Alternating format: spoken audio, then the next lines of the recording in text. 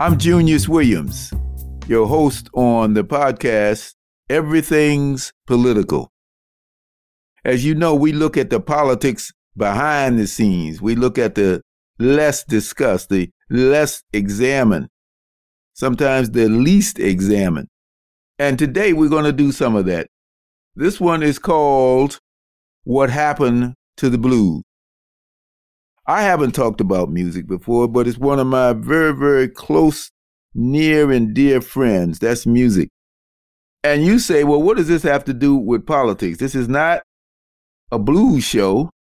I could turn somewhere else and get that, but listen to the subtitle. What Happened to the Blues, the Politics of the Music That You Hear.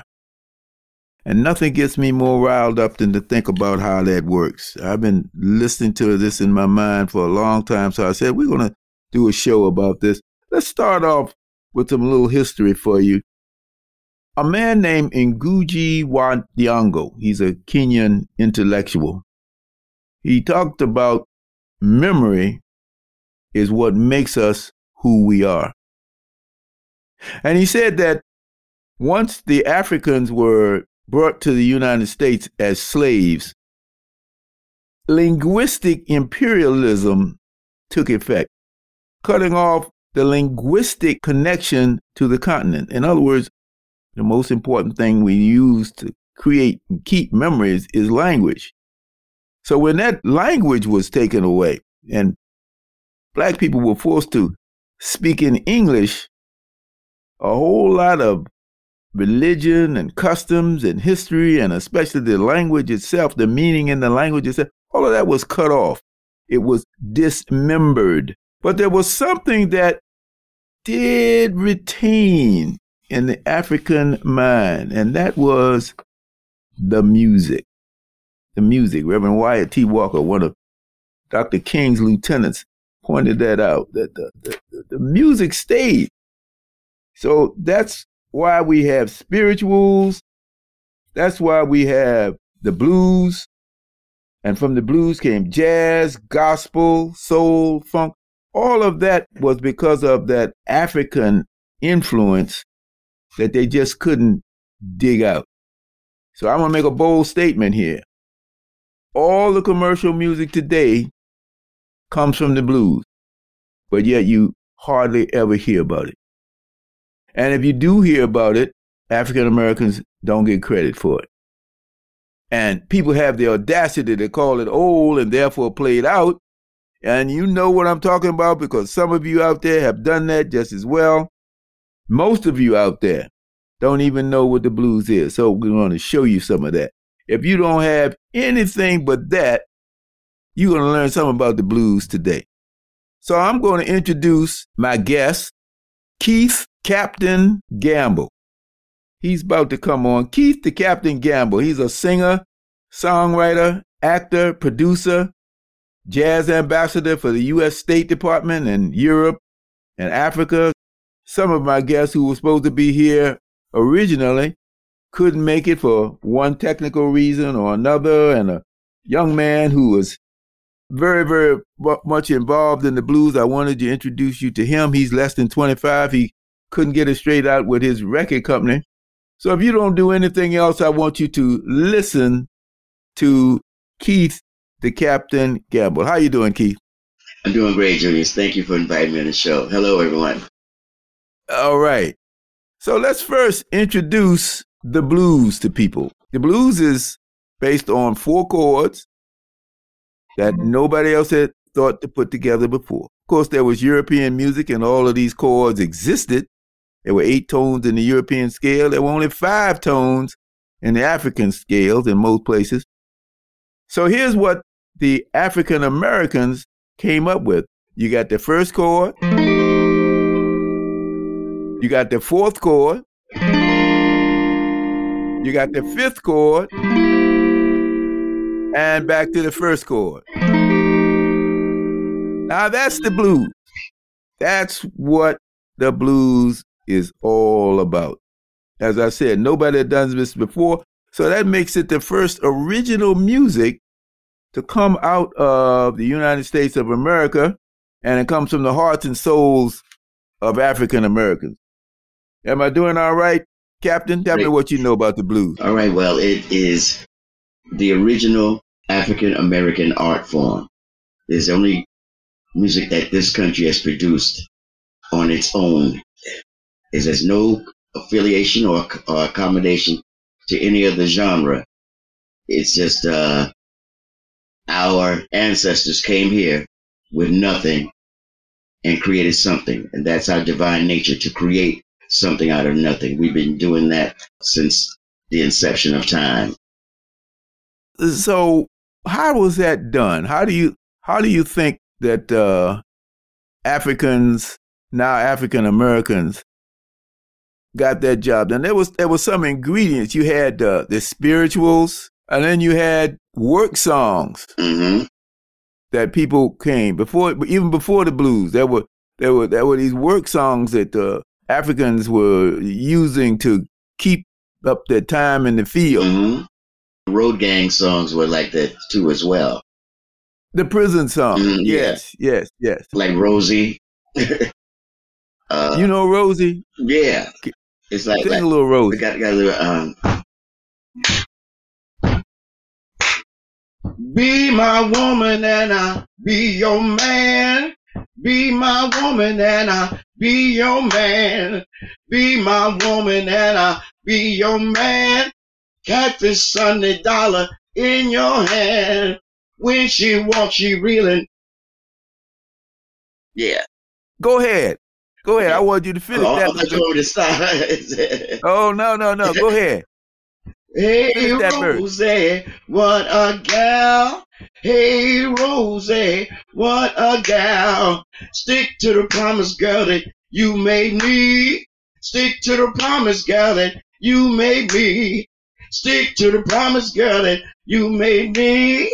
And that whoop that you heard, that clap, was where the pick was going into the ground, or the shovel was going into the ground, or the hoe was going into the black earth, because that's what they did. Now, originally, the Europeans didn't want us to go to church, but there was a conflict between sending black folks to church because they figured they might learn about Jesus, and Jesus was all about freedom. But again, some very special music came from that experience, a mixture of the African and the European. You remember any of the spirituals that they had during back that time? I know about one that the captives, this melody that the captives sung. I don't know the original words. I know that the slave master put some words to it. But yeah, the one.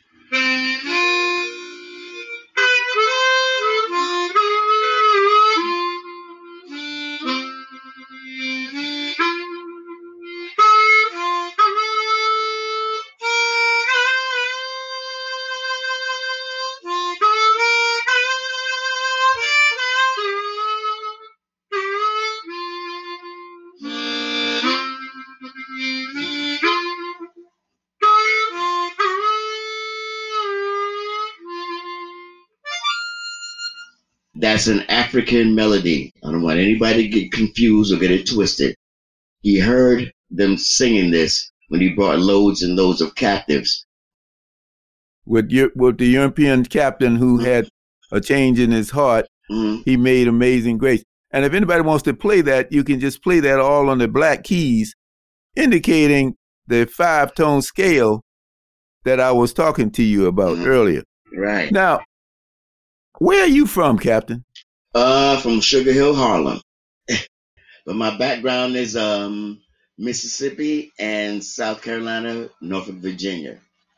I used to go down to my grandfather's farm every summer in Mississippi and spend summers down there. Then I would go over to New Orleans and hang out with my cousins there, and we hang out on Bourbon Street and sit in with those bands there. So I learned the harmonica in Mississippi, some of the blues stuff like that in New Orleans, and some of the jazz stuff in Harlem, and just conglomerated into one style that became mine, I guess. But we had one thing in common. I didn't know you had some Virginia roots too. I'm from Richmond. I can't say that I learned to play the harmonica down there. I learned to play the harmonica in Massachusetts and New Jersey, but I was surrounded by all that music, and that's what stayed in my soul. I played clarinet and saxophone, but the harmonica that's a musician's instrument. That's really made for the blues. Let's see if we can play a little bit on that.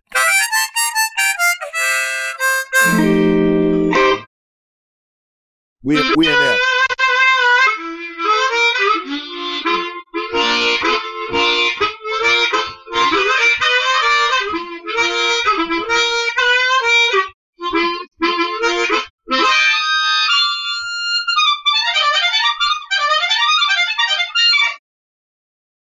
All right.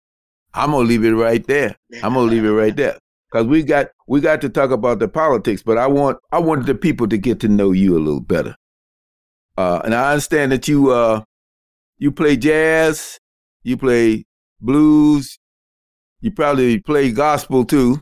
Oh yeah, we played St. Luke AME Church every Sunday. All right. Before the virus struck, I done a Zoom service for Salem Memorial Church. It was also located in Harlem, and we did like a Zoom musical service with the church band there. So we've got you as a blues man, a jazz man, a gospel man, and people should know that all of this is that same root. Absolutely. And that's the blues. Absolutely. Look, the spirituals came a little bit before, but then that translated upward to the blues along with those work songs, and we had the blues. Now, when the blues came about, this was a little bit after slavery, so the master couldn't really say anything about them, but at a certain point, the Europeans saw that this music was not only interesting, but it was commercially beneficial if he could just get his hands on it. Right. So what happened then? Tell us what was the history after that? Well, if you can't interpret something, you have to find a way of co-opting it. And that's what they did. They co-opted it, and then they tried to change the narrative to something they created like it's an influence on Europeans. Only European influence we had in the blues is them whipping our behind to give us the blues to play. That's the only influence you can say with that. And all, like you said before, all American popular music is derived from the blues. 75% of all jazz songs are blues changes. Okay, so that's the granddaddy of us all, is the blues. So how did the Europeans get a hold to this music? Well, they did some researches, and researchers came from Smithsonian and different other musical organizations and went into the Delta area of Mississippi and Arkansas to trace this Black American folk music, which is what it is. And even we were side by side with the European indentured servants. We taught them how to pick and how to yodel. Yodeling is an African art form. Okay, just like bagpipes is an African instrument. When the Europeans came down the Crusades, they co-opted things and took them back to where they came from. But this is our music.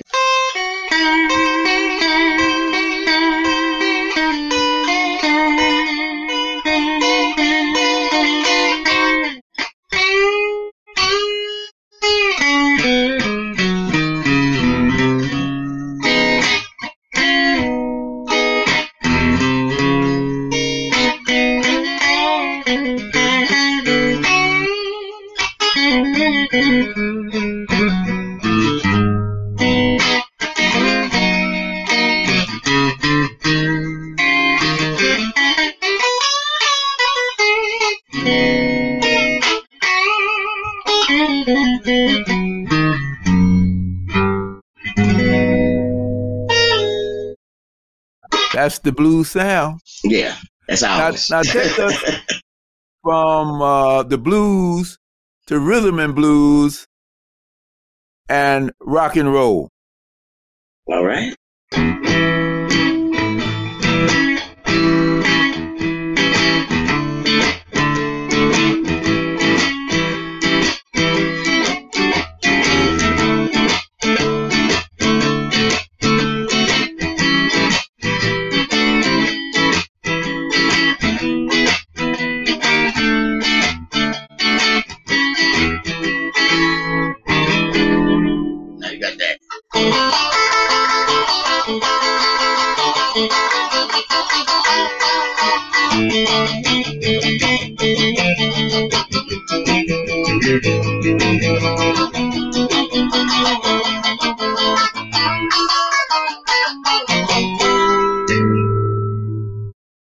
And that was Chuck Berry you were just playing. Yep, but before that was the blues. Go ahead. And this came in and evolved into Chuck Berry.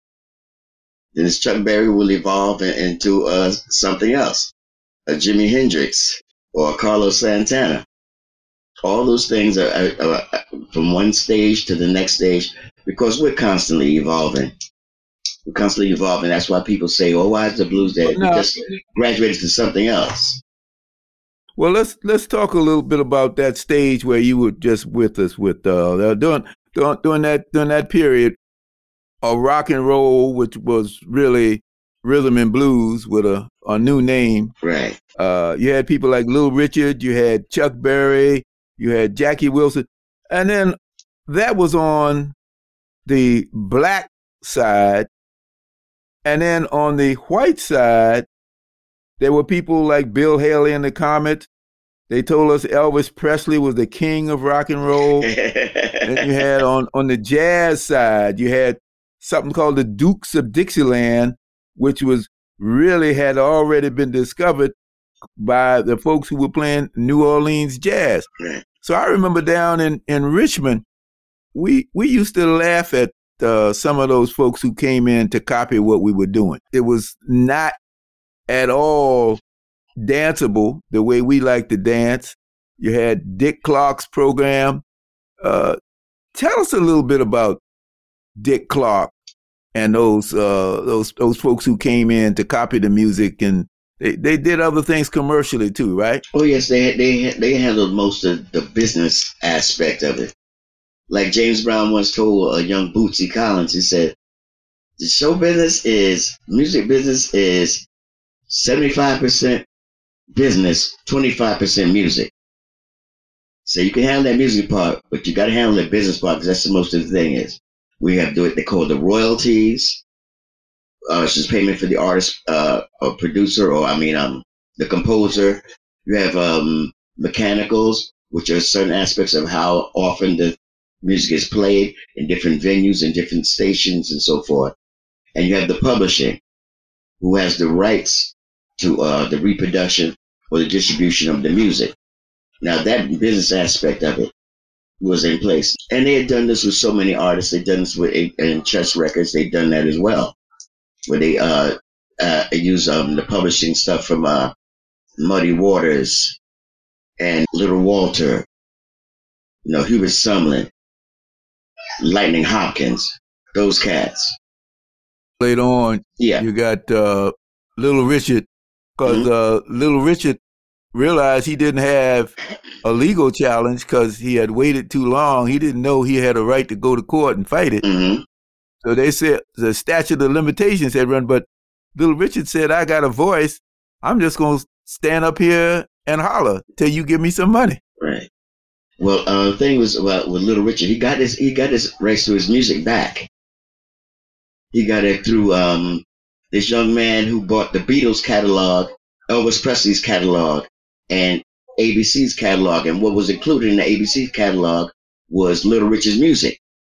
And so he gave Little Richard his music back. He didn't sell it to him. He gave it back to him. And that young man was named Michael Jackson. Okay? Remember that. Michael Jackson got his music and gave it back to Little Richard. He didn't charge him for it. He said, "This is yours." Now I hope our listeners are understanding some of the aspects of power in the music.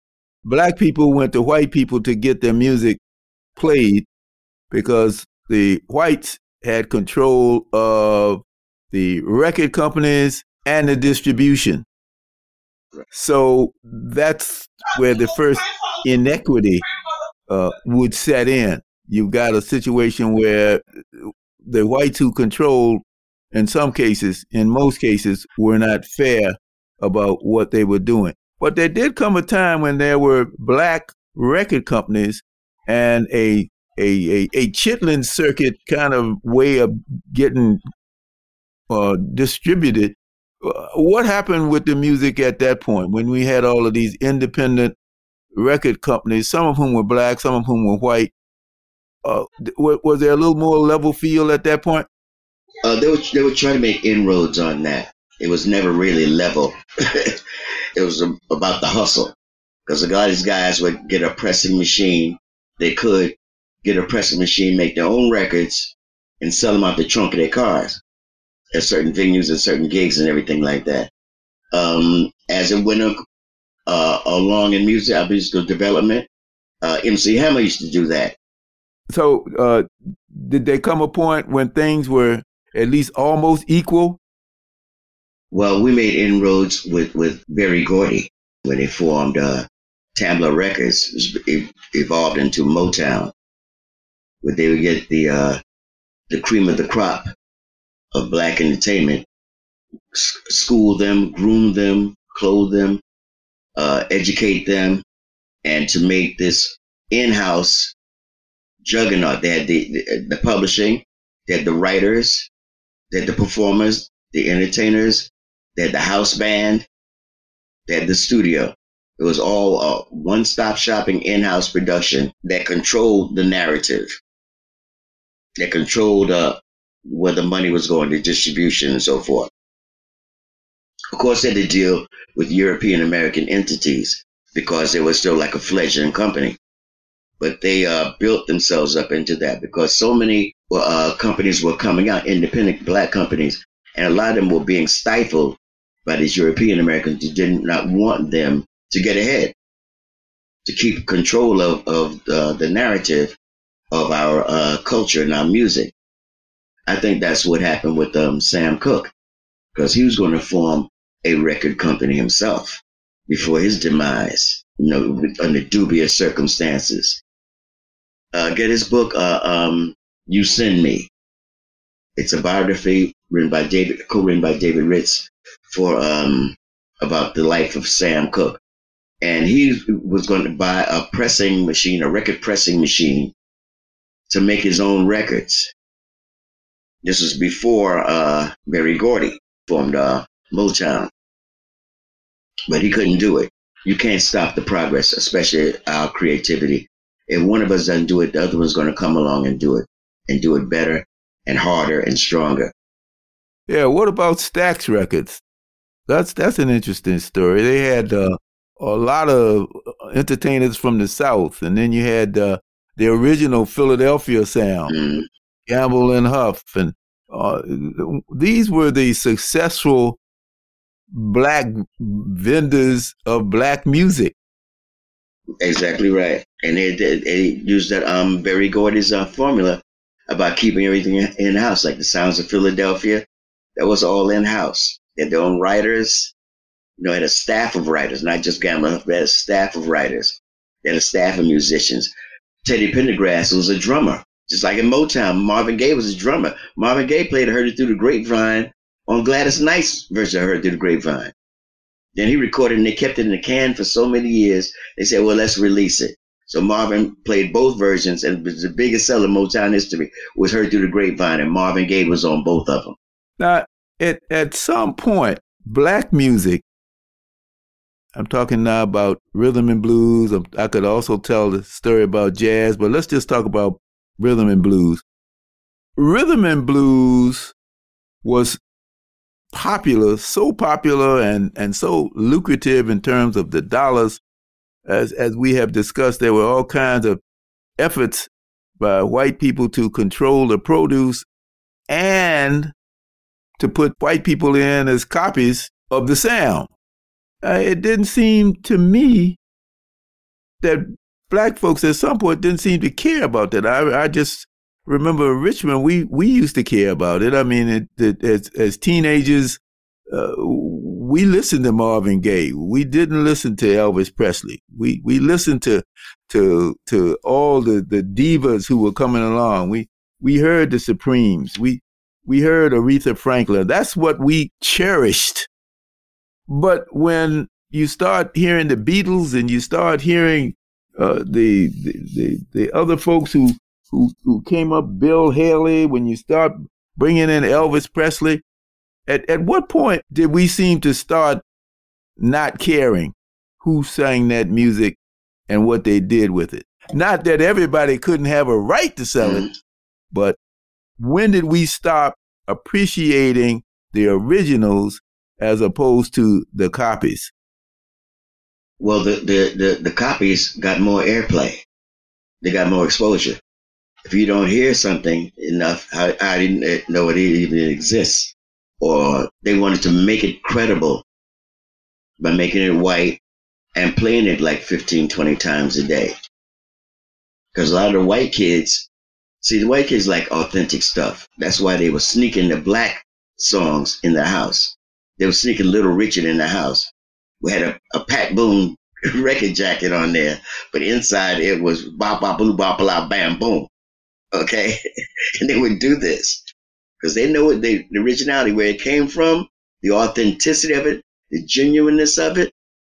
That's what they want. And that's what the world wants. That's why Black culture and our music is the most influential and infectious culture on the planet to this day.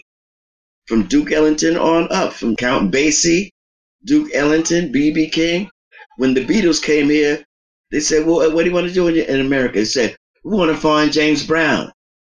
And they were going, who? You don't know James Brown? He's an American. And they were looking at him all crazy and everything like that. And then they found out James Brown was, and he wanted to find out where John Lennon wanted to find out where Muddy Waters was. Paul McCartney wanted to find James Brown. Because they know that's where the music came from. They want originality, authenticity, and genuineness. And that's what we offer in any kind of form of art and culture that we invent. If we didn't invent it, we reinvented it. So here's a little quote from a book that I have read and reread. It's called The Death of Rhythm and Blues by Nelson George. George, yeah. He's a great writer. And he says the Black audience's consumerism and restlessness burns out and abandons musical styles, whereas white Americans, in the European tradition of supporting former styles for the sake of tradition, seem to hold styles dear long before they have stopped evolving. Blacks create and move on. Whites document and recycle. What do you think about that? Well, he's absolutely right. Because we get tired of stuff. We can play stuff, so we do. That's just us. That's just inherently us. We have this divine spirit of creativity and evolution of us. That we play blues, and then we get tired of blues, and we start playing rock and roll. Then we start getting tired of it and start playing R&B. And then we started playing funk. Then we started playing psychedelic funk. Then they took the music out of schools because some of us were becoming Charlie Parkers and Miles Davises and Elvin Hayeses. And they took the music out of school to keep our culture from proliferating and growing. So what do? You can't play drums, so what do you do now? Uh-oh, that's a drum. I'm going to do that. So we can't create our own music, so what are we going to do? Get Daddy's old records. Get Daddy's James, and so yeah.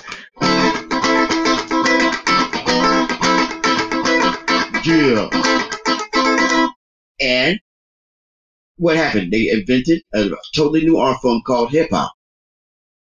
Now it's a multi-billion-dollar corporation. Something out of nothing, like I said before. Just like with the blues, something out of nothing.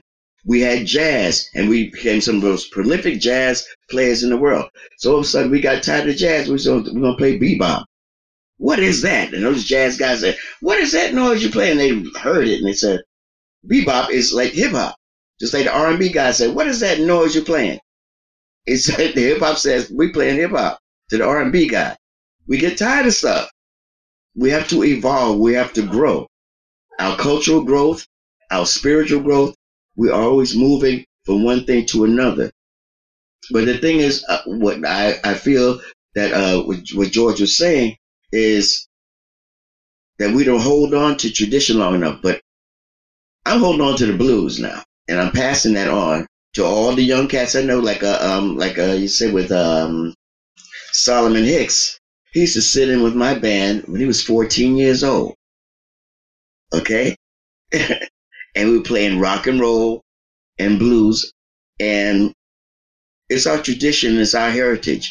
Now, certain things that we should hold on to as a part of a monument, an homage to our ancestry and to our history. We have to hold on to certain things. I choose to hold on to the blues. Now, 40 years from now, somebody's going to hold on to LL Cool J as a tradition, because that's how we grow and how we evolve. I mean, since from the earliest black musicians, I mean, Beethoven. Oh, yes, his mother was black, ladies and gentlemen. Okay, so that's black music. Okay, he's the longest selling charting musician in history. All right, a black man named Beethoven. The kids used to tease him in Belgium about his ruddy skin and nappy hair. Okay, that's historical fact that was uncovered. All right, so that's how we do. So what price do we pay for being so free and cavalier for our music? For example, the blues, rhythm and blues. If you don't use it, somebody's going to come along and take it. He's going to take it. If you don't use it, you lose it. It's happening as we speak. It's like they said, jazz. They say jazz is dead. They say jazz is dead. They say blues is dead. Jazz is dead. Try to say bebop is dead. Even though anything that's creative, that has a creative force and spirit behind it, can never die. It can just be neglected. Now, if you let somebody just come in and just pick up something neglected, if you don't please that woman and you leave her, somebody's going to come and get her. Somebody's going to come and get her. And it'll be nobody's fault but your own. If they take it and say it, co-opt it. That's the word I'm looking for. To co-opt it as their own. And they're trying to say, oh, these blues organizations, everything like that. And if nobody's black on the board of directors, what's wrong with that picture? I mean, if I can go there and work with Michael Flatley for 6 months and be a tap dancer and go over to Ireland and say, I'm going to form the Riverdance Society, they would laugh at me.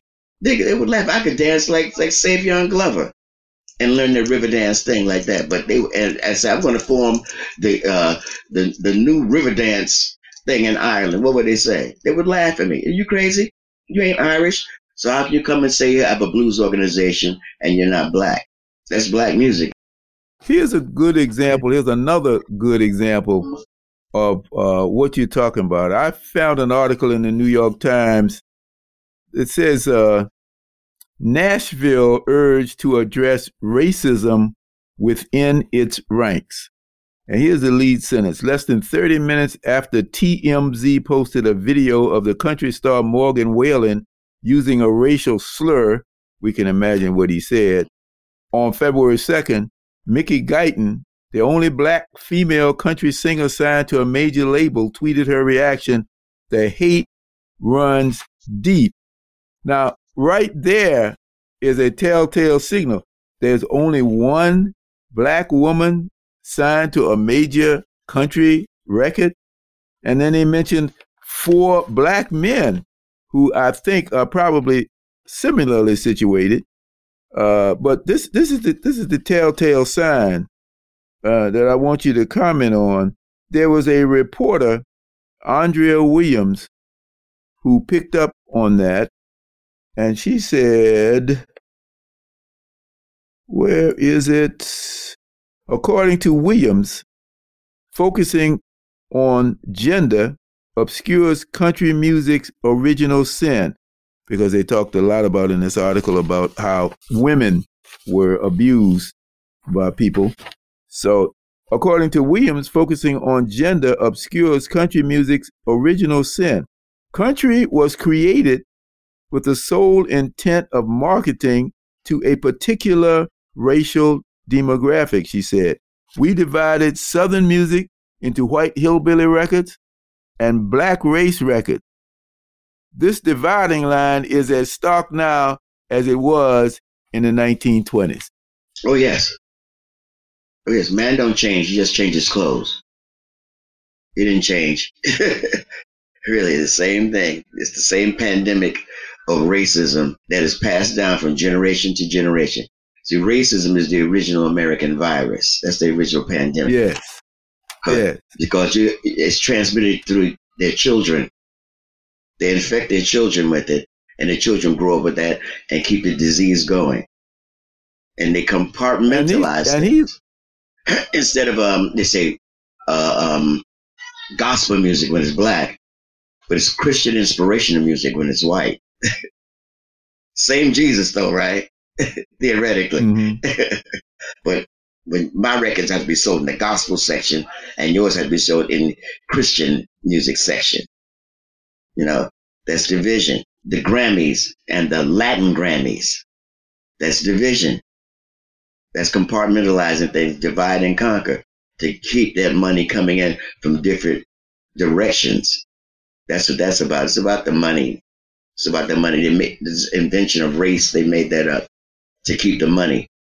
And we had the Bacon Rebellion, where the white indentured servants got together with the black captives and formed a rebellion because they were in the same boat. They were both picking cotton.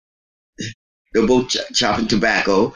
They were both getting raped. They had to call the British to send some troops over there, the businessmen, that 1% businessmen called the troops over there to quell the rebellion. Those well-trained British soldiers quelled the rebellion. So they said, how can we prevent this from happening again?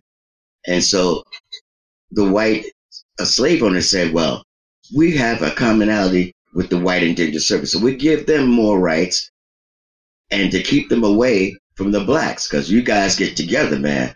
If blacks and whites get together, man, you're going to have a regular Sly and the Family Stone up in here. You're going to have a weather report up in here. We're going to have a Chick Corea and Return to Forever up in here. We can't have that. Because people say if they get together musically, they might get together on something else, politically or socially, economically. We can't have that. So we have to make a division. And so they gave the white indentured service certain rights and privileges and negated those to the blacks. That's why we have this racial divide now. But it seems that the black music can move over into what is called the general music section.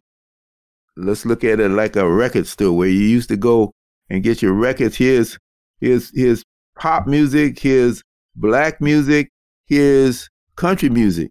It seems like the black section of the records pile has gone over into the popular, and we don't even see black anymore. All we see is something called pop. Right. What happened there? It's co-opted. that pop, that OP is co-opt. That's they should call it. Pop music. As soon as you sell a certain amount of millions of copies or you go platinum, and all of a sudden what they call crossover. And that was Berry Gordy's thing, to cross over. That was his main idea. He wanted to get black music into mainstream America to get some mainstream money. I mean, they made money off of us all this time. It's time we made money off of them. Like 75% of rap records now are bought by white kids. 75%. Okay? That's why we got these Jay-Z's and Diddy's, you know, becoming billionaires because they know how to work the thing, how it works. And that evolved from what Berry Gordy and Jackie Wilson and Sam Cooke had devised back in the day. and brought it up right here to this millennium. And it's going to grow. It's going to grow after that, even more than these guys have. These guys, man, approaching billionaire status now.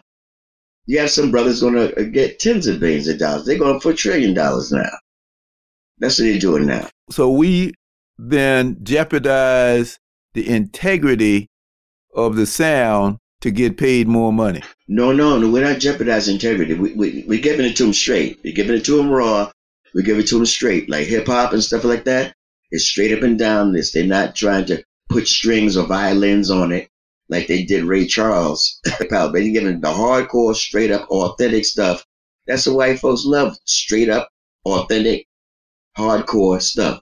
That's why all those white folks came up to Harlem back in the day, came to Lenox Lounge, the Red Rooster. They came there to Casablanca and Small's Paradise. Big Mr. B's, they want to hear the real deal. They can go downstairs downtown and hear Dave Brubeck, great musician. But when you come uptown, you want to hear some Herbie Hancock or some Art Tatum or something like that. You can only get that from us. They want the authenticity, the realness, the divine creativity that we have in us as a people. We can make something out of nothing. How can a guy with a 6th grade education invent a gas mask and hair straightener and a traffic light with a 6th grade education? That's divine genius. That's what we had inherent in all of us. That's why when they took the music out of the schools, they invented hip hop. The kid wanted to play drums all his life. He heard Elvin Jones. He heard Philly Joe Jones and Billy Cobham. I want to play drums. There was no more drum program in school. So what did he do? He made up a beatbox, a human beatbox. Now that's one of the most prolific art forms in the world today because they didn't let him play drums. They didn't let him be Johnny Pacheco. They wouldn't let him do that. So what we did, we made something out of nothing. That's what we do. The message here that we're going to be left with, because we've run out of time, unfortunately, the message here is that the music is going to evolve whether we like it or not. Mm-hmm. So what happened to the blues? It became what it became. And now we see hip-hop as the latest invention of creative people. Mm-hmm. I want to thank you, Captain, for joining me today. Thanks so much, Jerry. It's been a pleasure. We've had a good time. I'd like to also say that you can get some more of my background and some more music at my new website, KeithTheCaptainGamble.com. Thank you, man, for having me. I really enjoyed this, Junior. It was a wonderful, enlightening experience for me. Thank you, Captain, and we'll see you later on. I'm very happy to be your host. If you don't see me around, it's because a black man's work is never done. Bye-bye.